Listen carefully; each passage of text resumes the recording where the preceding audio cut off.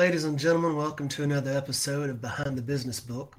I'm your host, Derek Lewis, and today I have with me Michele DeFilippo, who is the founder of 1106 Design, a book design and author marketing firm out of Phoenix. Um, she is the author of Publish Like the Pros. She's the co host of Mentoring Mondays, call-in show that answers authors' questions. Um, you know what? Actually, let me put a pin in that and keep on going because I was about to get sidetracked. So, Michele, I want to publicly congratulate 1106. You were recently named as the only full service book design firm recommended by IngramSpark. IngramSpark, if you're not familiar with your self publishing and print on demand options out there, there are really two giants. There's Amazon's CreateSpace, and then Ingram is the largest distributor of books in the world, and Ingram's print-on-demand arm is IngramSpark. And Michele's firm was recently named as their only full-service book design firm recommended by them. So congratulations on that, Michele. That is I think, an outstanding recognition of the quality and value that you bring to your authors and to the industry. Well, thank you, Derek. We are thrilled, of course, to be listed on their resources page, and I still can't quite believe it myself. I think I want to pinch myself and make sure I'm not dreaming, but it has been a real delight, to be sure. And thank you for having me today. I appreciate the opportunity to answer your questions and hopefully help your audience. Honestly, Michele, it's not a surprise to me. So, full disclosure, Michele's company, 1106, did the cover and the interior for my book, The Business Book Bible. And I mean, I know this is me bragging on my own child, but it is gorgeous. Y'all did an outstanding job. So, no, it's not a surprise to me that y'all were recognized.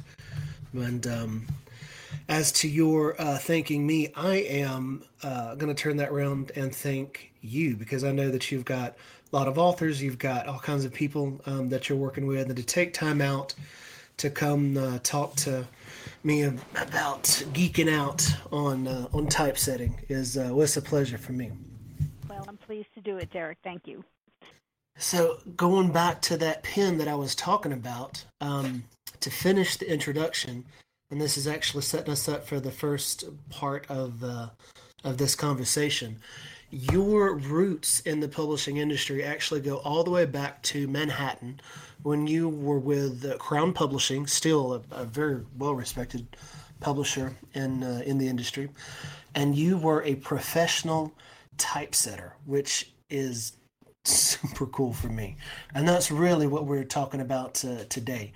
I haven't met anybody else, Michele, who has that craftsmanship, that background in the art and craft that you do. So, would you mind just taking us on a little field trip, going back to what it was like whenever you just first starting out, and what typesetting was like back in the good old days? Back in the day. Oh, well, you're gonna make me date myself here, but yeah. When I started in this business, typesetting was done with melted lead on machines called Mergenthaler typesetters, and they literally the operator would press a key and a mold would fall into place, and hot lead would be poured into that mold, and then when the page was all made up, then it would be used to print a page of type, which was then later pasted up and made into a book page. It's hard to imagine now that anything ever got done using that method, but it did. It really wasn't much different than Gutenberg, right? Yeah. And so I started working in the 1970s, and that's when we were still pretty much, and that at the time was considered high technology. It was faster than any other way that had been done before. And so that was the 1970s, and by the 80s, we were creating type with computers. There were great big dedicated typesetting machines called Comp Edit typesetters by the Verityper company, and that was the first generation of computerized type. Of course, now that's changed quite a bit. And so by the 1980s, we were setting type with computerized typesetting equipment, such as it was. The personal computer was coming on the scene, but we were still using dedicated, gigantic typesetting machines that weighed a couple of tons, and they cost, $50,000. And the process wasn't really all that different from the hot lead method, where we would generate strips of paper, which were then cut and pasted up into a book. And so by the 1990s, then the personal computer changed all of that. Now we could see the page right on our screen. We could do what we wanted right on our screen, and then still come up with a book page or a series of book pages in a relatively small amount of time. And of course, the technology just keeps changing and getting better and better. But what has happened recently, and there have always been standards of book design and typographic design that were followed all along through those technological changes. But what has happened now in the self-publishing arena is that people who should know better are giving authors advice about typesetting their own books using Microsoft Word.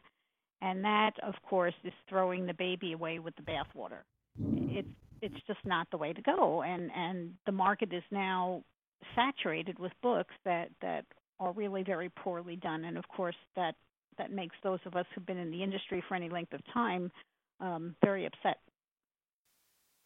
Let's back up for a second, Michele. So for anybody who doesn't really understand what typesetting is, it's for a lot of people, typography is just a font face, right? So the idea of that they're being designed to actually how the words appear on the page was something new for me whenever I got into the publishing industry.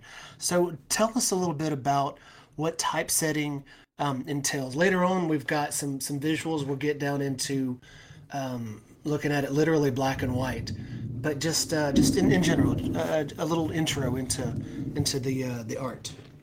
Well, what we see now is that of course everyone has Microsoft Word on their desk and Photoshop to create images or some variation of that software to put words and images together.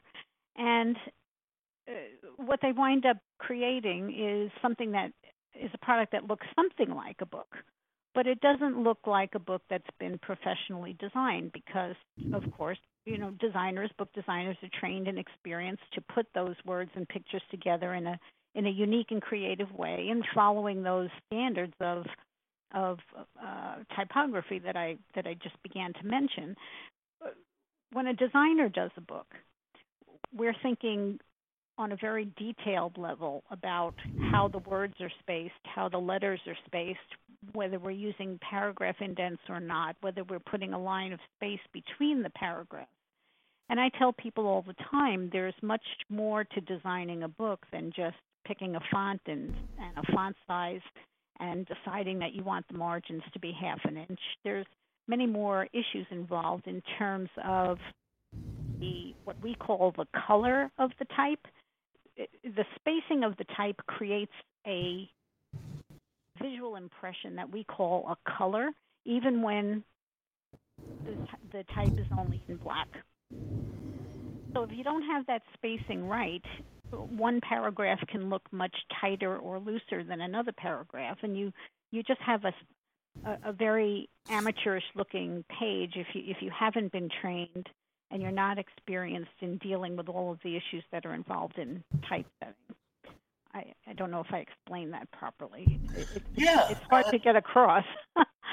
Yeah, well, that's why uniquely today we have these visuals that we're going to get into here in a minute, so that so that you can see, the word I'm looking for, Michele, is present exactly what it is that typesetters do. But the takeaway being that there is an artistry to the literal presentation of the page. So not just the font, but the spacing between the words, the spacing between the lines, the spacing on the edge, and then some of the things that you introduced me to, the rivers of white, the ladders, widows and orphans. But before we get down into the nitty gritty, let's talk about why typesetting, professional typesetting done well, why it is so important to the reader, and then why it is so important to the industry, so commercially, or in other words, how it impacts the bottom line. Oh, sure, I'll be happy to do that. And I guess what I would like to suggest is that everybody mentally now take yourself to your local bookstore and think about how you browse books when you walk from shelf to shelf and you pick up one book or another. It's a sensory experience, right? There's something about that book that draws your eye. You know, you might look at the cover for a moment, you might flip the book over and read the back cover, and then you flip through the pages and you get an impression, a subliminal impression about whether or not that book contains credible advice for you. You don't really think about this on a conscious level, but something tells you that this book is serious, that it's going to help you, that it's worth the money, and then you choose one and you bring it to the register, and then you hopefully go home and enjoy it. But you make that decision before you know anything at all about the content. So you could say that the design of your book is analogous to the outfit you would wear on a job interview, right? You want to make the best first impression.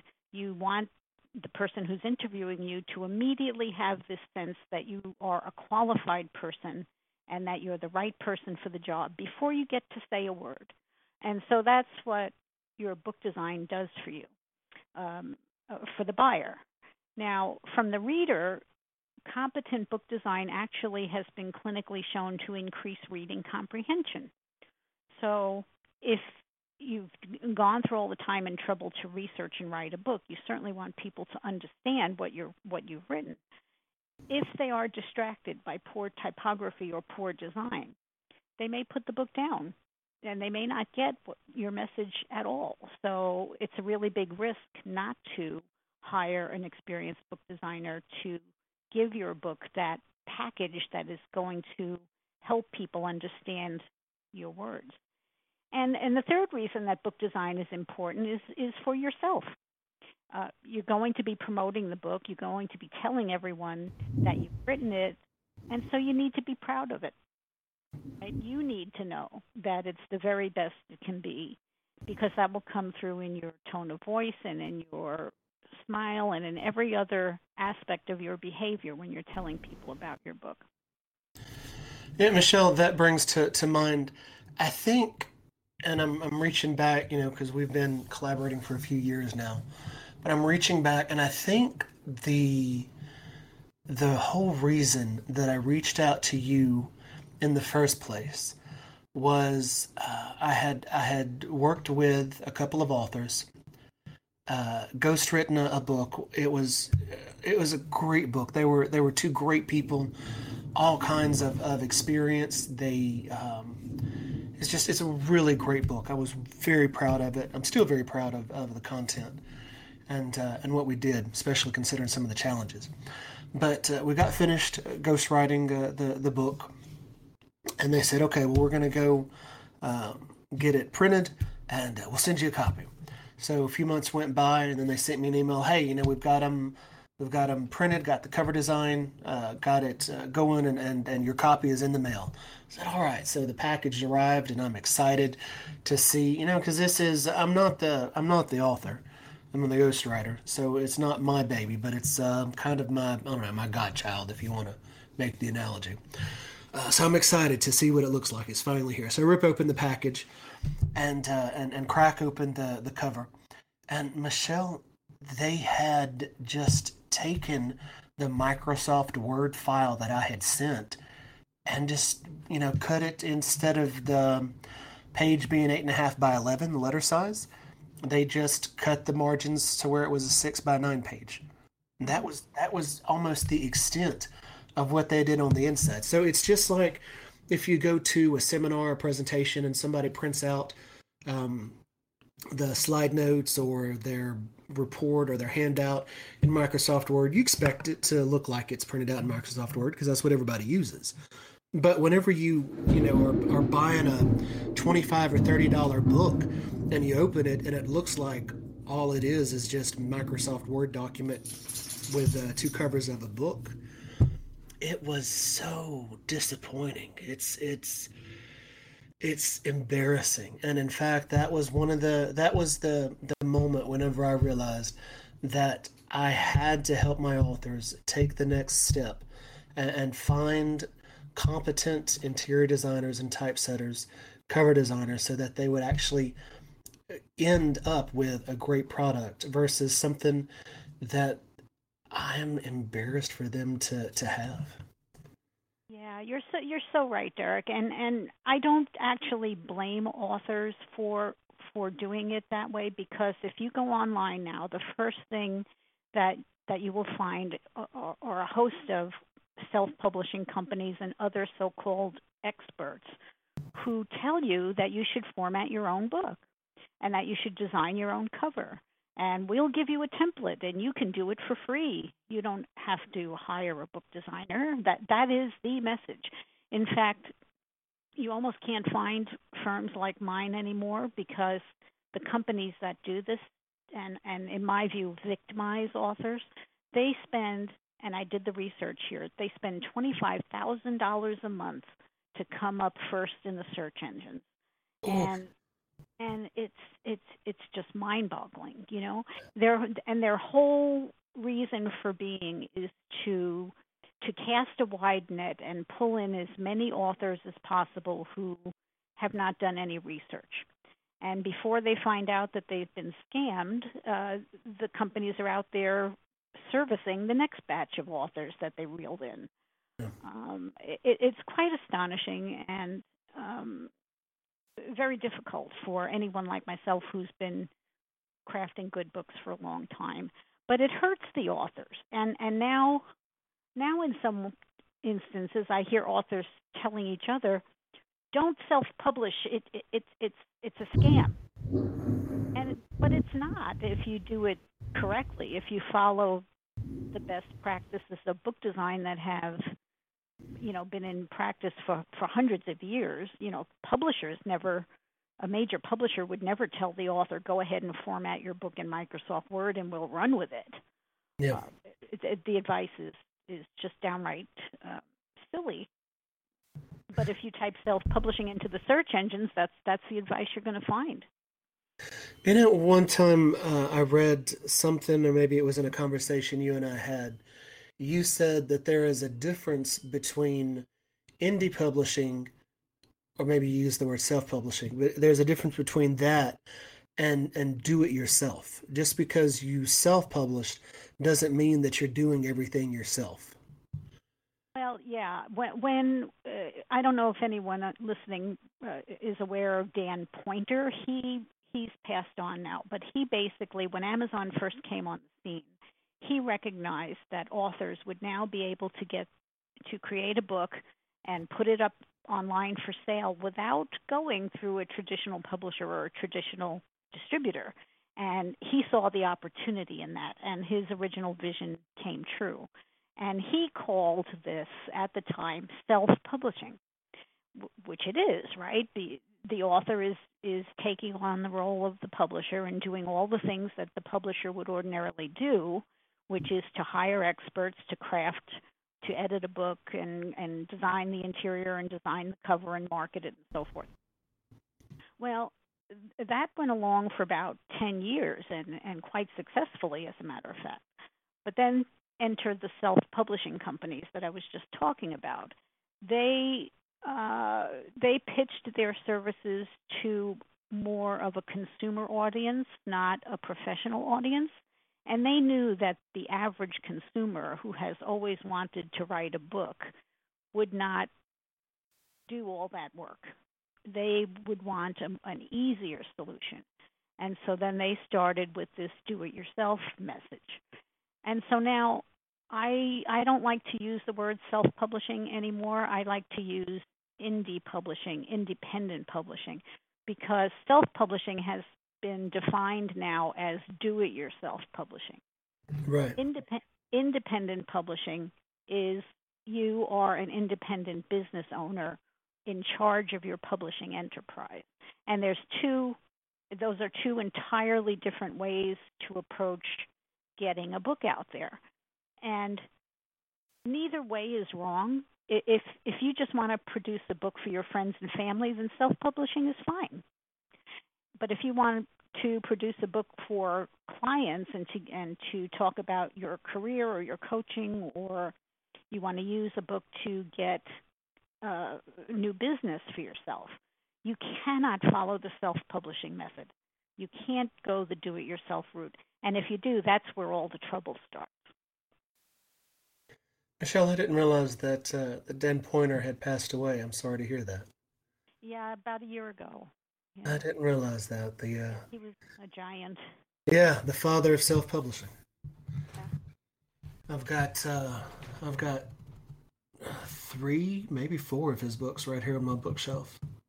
Yeah, I learned a lot from him. He's a brilliant man. But you saying that, talking about the commercial aspect of having a professionally designed book.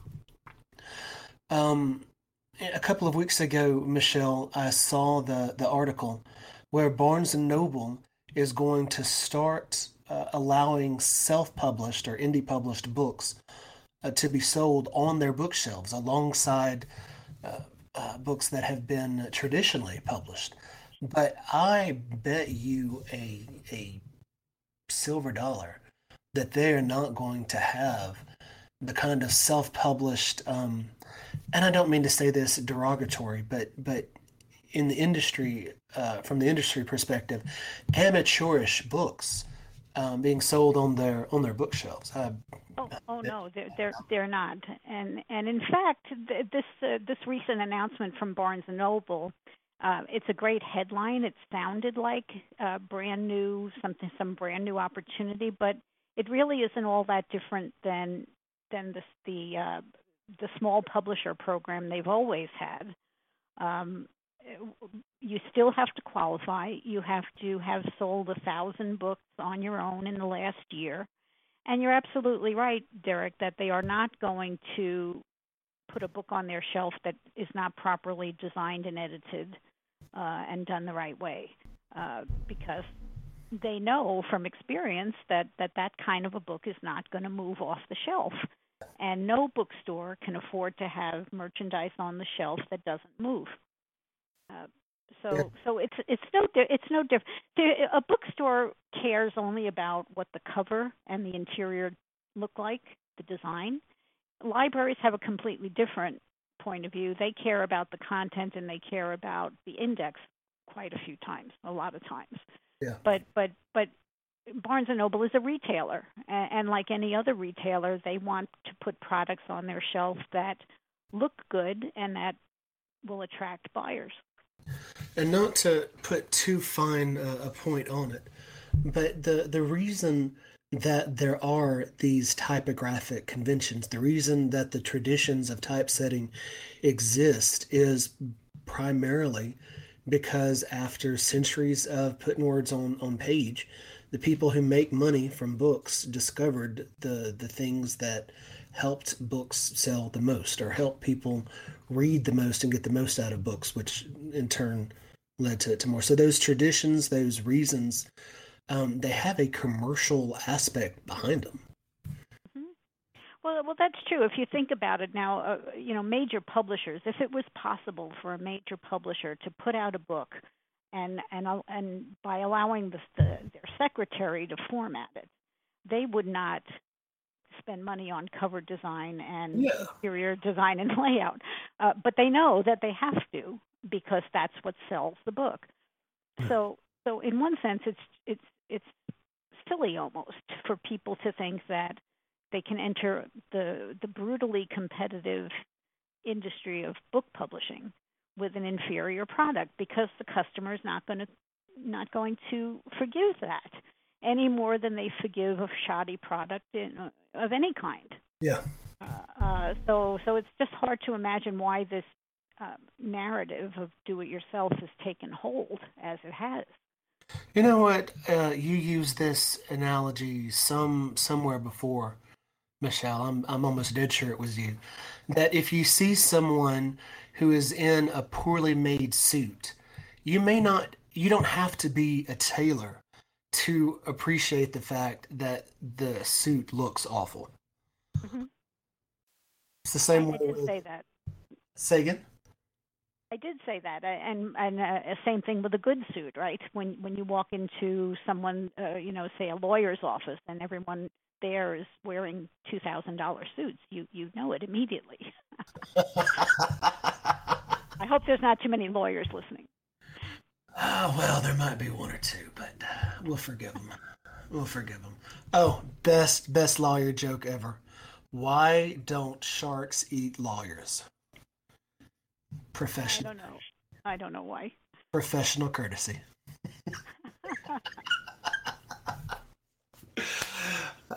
So now that we've offended lawyers, we've got to move on to doctors, and then let's see, who would be after doctors? Dentists, I guess. All right, so getting down into the nitty gritty. Michelle, if you're ready, let's dive into the slides that you've so graciously provided us with, and they're going to be they're posted on the page alongside the show notes. So if you're listening and you have the opportunity to go download them, so that you can follow along visually, and Michelle can walk us through what we've been talking about for quite a few minutes, what it literally looks like on paper. Well, sure. I'll be happy to do that. What we want a book to do when people first encounter it is make them say, "Wow, I like that. I've never seen that before."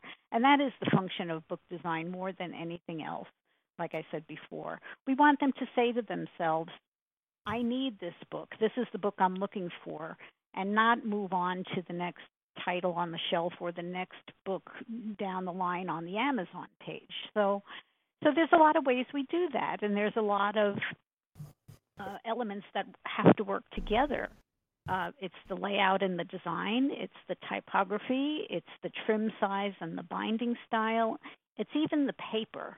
Although so many books are purchased online now that people don't get to see the paper when they make that purchase decision, but they do get to see it and feel it and touch it when the package arrives. Yeah. So all of these things are what designers think about when we think about how to make your book the very best it can be and tell your message in the very best way that we can. And the most important aspect of book design is that your book has to look like what it is. Now, people, just from experience, from life experience, they expect different books to look different ways. For example, a gift book with full color typography and a few words on the page and usually a square format. It tells people this is a coffee table book. This is an inspirational book. Such as the book we're looking at on slide 6, The Butterfly Effect. Yeah. See, nobody has to tell us that that's an inspirational book or a high value gift that we might want to give to somebody. The design tells us that. Right. Before we have a chance to think about it. And if you go to the next slide, the next example is a test preparation guide.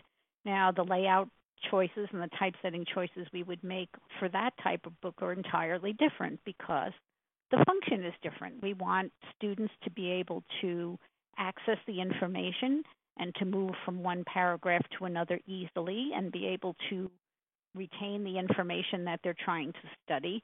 And so we come up with a layout that does that. In this case, 2 colors, blue and black, wide outside margin to give the student room to make notes if that's what they want to do, and a space between the paragraphs to let them navigate from one place to another. Now, the third example is Dancing with Myself by Billy Idol. Now, that's a novel, and it doesn't have to be designed in a boring way just because it's a novel, but we would do something entirely different with novels than we would with test books or business books or gift books. So these are the things that designers are experienced in doing for you. Yeah, you and I, we've done a couple of blog posts together where we talked about book covers. We talked about how important it is to have a genre specific cover. So a thriller is always going to be probably dark with some kind of eye catching typography, and it looks suspenseful and action packed. A cookbook is always going to be bright and airy. It's always going to have some kind of food on some kind of surface. So it's always going to be a pie dish on a counter or pieces of fruit arranged on a table. A business book is going to be broad bands of color, lots of fonts, no or minimal images on the cover. So even from 6 feet away, you can look and at a glance and pretty much tell, okay, this is the fiction section, this is the cookbook section, this is the religious section, this is the business section. And so you're saying with the interior of books that it's pretty much the same, maybe not with the genres, but with the purpose of the book. Well, that's right. It's all about what the designer has to do is control the reader experience and hopefully control that experience in a way that's beneficial to the reader so that they get the most out of the book. And there's different ways to do that. Fonts, for example, choosing the fonts for your book it's not a matter of choosing the font you like, but choosing the font that is most readable for the type of text that you're presenting to the reader. And there's a whole science of font choice for that too. When people do lay out their own books or attempt to design their own books, they'll tend to overdo it with the fonts and maybe use something that is corny because they just happen to like it. And so I guess you could say a designer kind of tamps down that impulse and makes sure that the fonts are actually doing a job. Because if the reader notices the fonts, then that means they're not concentrating on the message. So if you notice the typography in a book, it means the typographer has failed. What is that great quote that said, "Great design is invisible"? I don't know that one. I remember Steve Jobs had a good one, and he said that design is not about decoration; it's about communication. Yeah.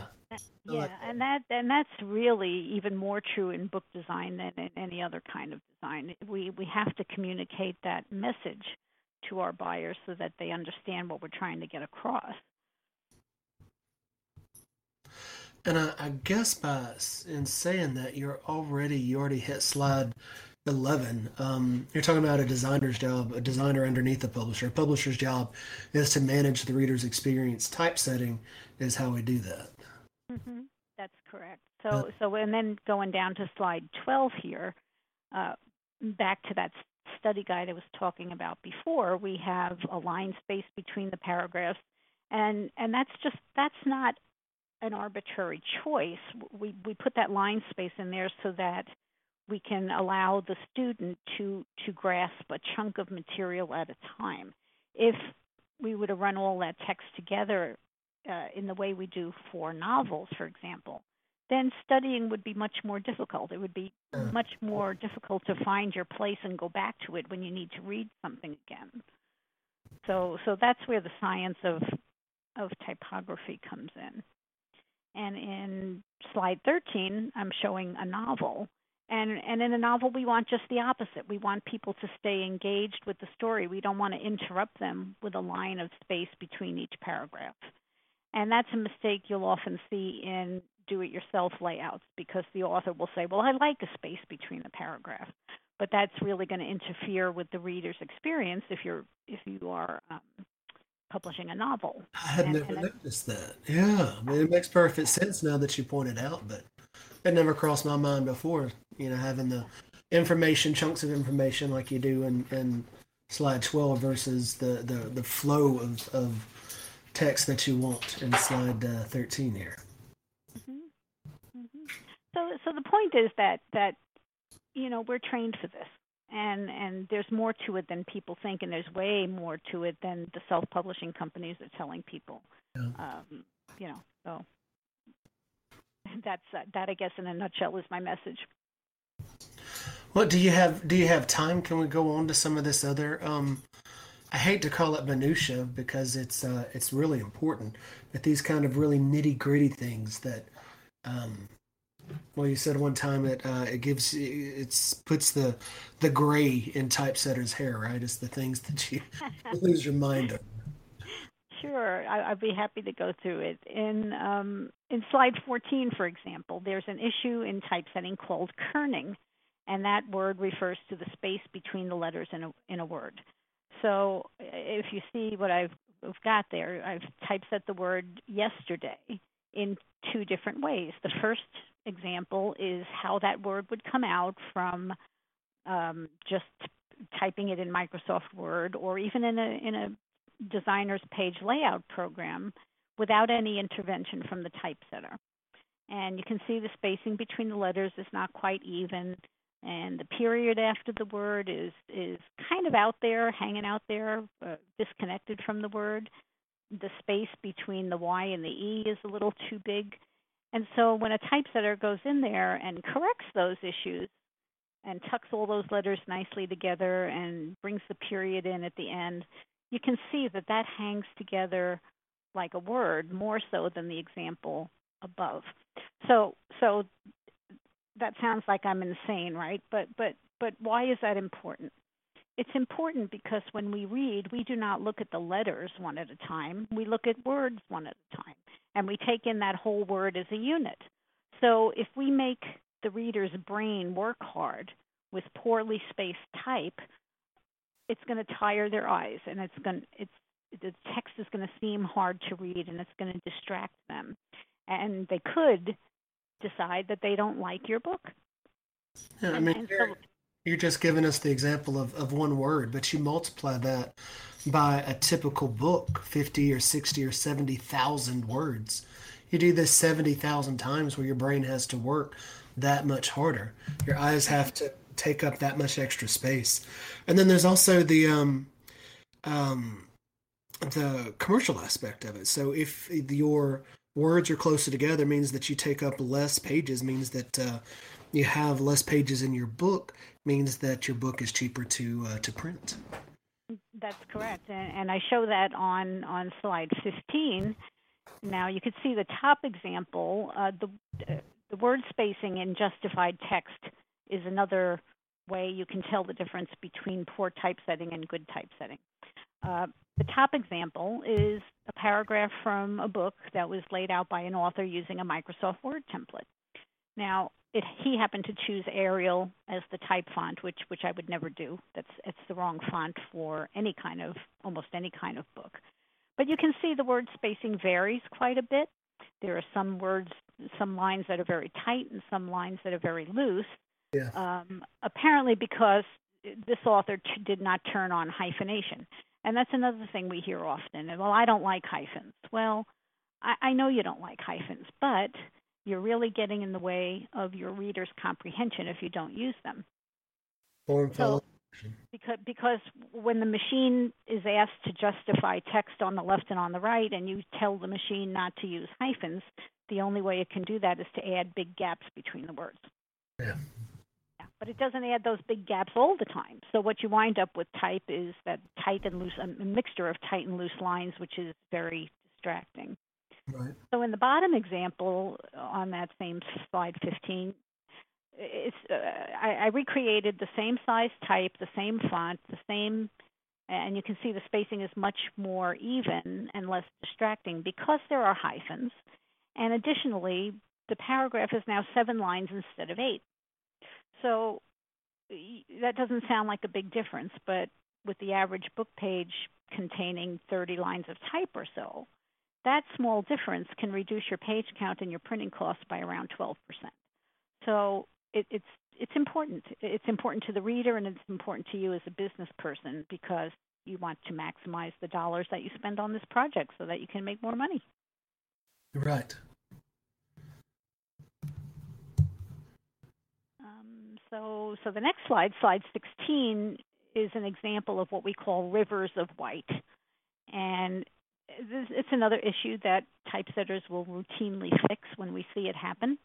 Now, this is fake text because just to demonstrate the problem. But sometimes when you set a block of text, the word spaces will align in a very unfortunate way. And a good typesetter will see this and will adjust the spacing to get rid of that odd pattern that is what we call a river of white in the text.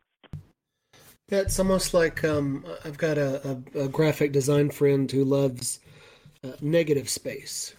Right? So it's the shapes. They're not really shapes, but they're shapes that are suggested by everything else that's around him. So here, it's like having this would be what is this, a backslash that you see, and you kind of see it, even though it's not really there, but just coincidentally because the spacing fell in just that way. Okay, so looking at slide 19 is my last example of bad typography, and this issue is called ladders. And a ladder is when you have too many hyphens in a row, and that's something that distracts the reader quite a bit. So this is one of many book design rules that typesetters deal with on a regular basis.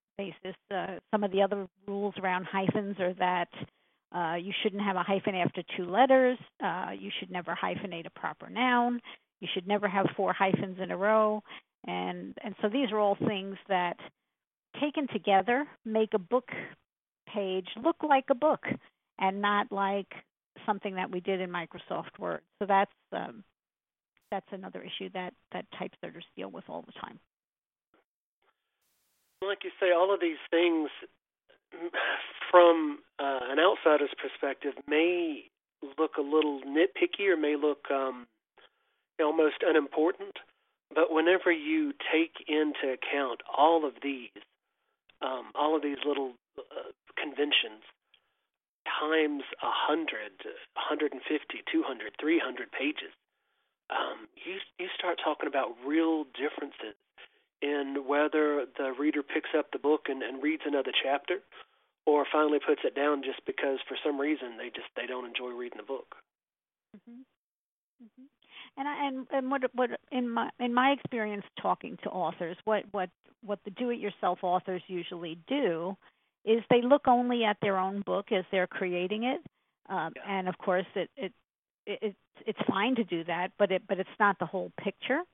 So I tell people, okay, if you want to try to do it yourself, go ahead, but then take your creation to your local Barnes & Noble. And I want you to compare what you did to a professionally designed book from a major publisher on the shelf at Barnes & Noble. And I have no doubt whatsoever that you would see a difference. And so will your buyers. And I think that sooner or later the industry has to come back into balance. I think over the last 15 years or so, with the walls of self-publishing or the walls to publishing that have come tumbling down, the advent of technology, being able to hire independent professionals like you versus having to go to a publisher to find that talent. All of those things have shaken up the industry quite a bit. But I've got to believe that it won't be but a few more years before things kind of find an equilibrium and people, realize that, I wanted to do this book and I've only sold 10 copies. 9 of those were to my family members. So maybe I should go talk to a professional and find out what professionals do to sell professional grade books. Well, I certainly hope you're right, Derek. It's interestingly enough, some of the big publishers are creating self-publishing company arms to mislead authors. So I don't know where it's going to shake out. They see the money and they're going after it and actually doubling down on the misleading messages that authors are given. So I don't know. I'd like to think that buyers will always appreciate quality, and they will always vote with their dollars, and that that's going to take care of the problem. Yeah, I think so. Well, in the very least, I hope so. Well, Michele, we're running up against the clock here. So I want to give you an opportunity. Would you mind doing two things? One, sharing a couple of different books that we could go read for reference, or something that it maybe introduces people to typesetting or book design in general, some great books you recommend. And two, giving people a little bit of additional information if they want to get a hold of you.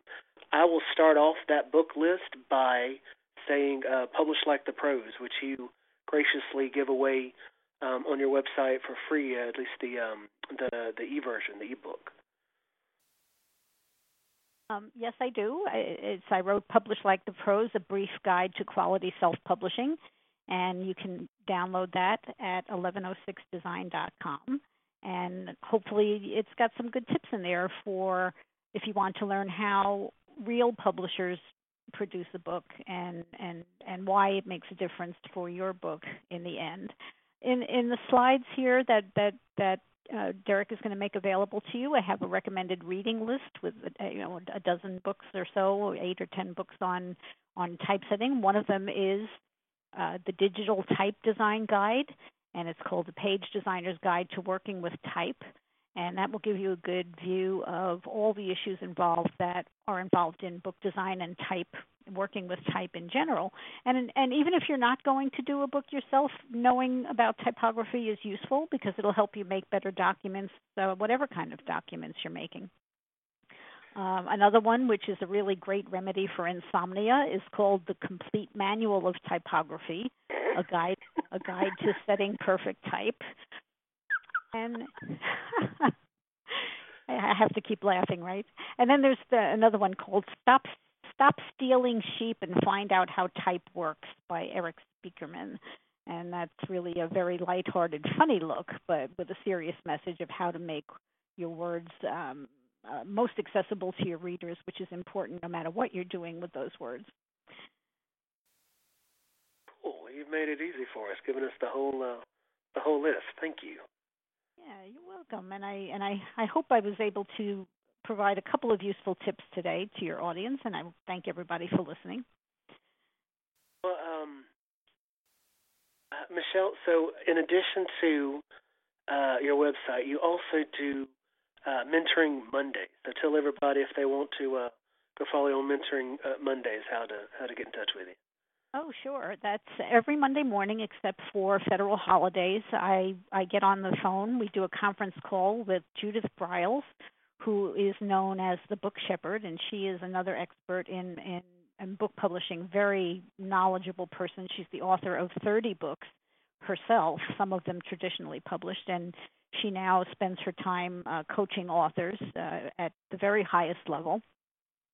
And so at noon Eastern Time, every Monday morning, you can dial into 218-632-9854, and the access code is 123-987-4444. And Judith and I will answer your questions about anything related to publishing. It's not every day you've got two experts like that make themselves available for any Q&A that comes up. That's generous of y'all, Michele. Well, we need to counter the bad messages that I just went into, and so that's one of the ways we can do it. Well, Michele, thank you again so much for sharing your expertise and your. Well, I'm not going to count the years. You already made the joke about dating yourself, but your many years of expertise in typesetting, from back whenever y'all were pouring molten lead to doing it on computer now. So I really appreciate your time. Well, thank you, Derek. I appreciate the opportunity, and I'll be happy to answer any questions that your listeners have anytime. Great. Thanks again. Thank you.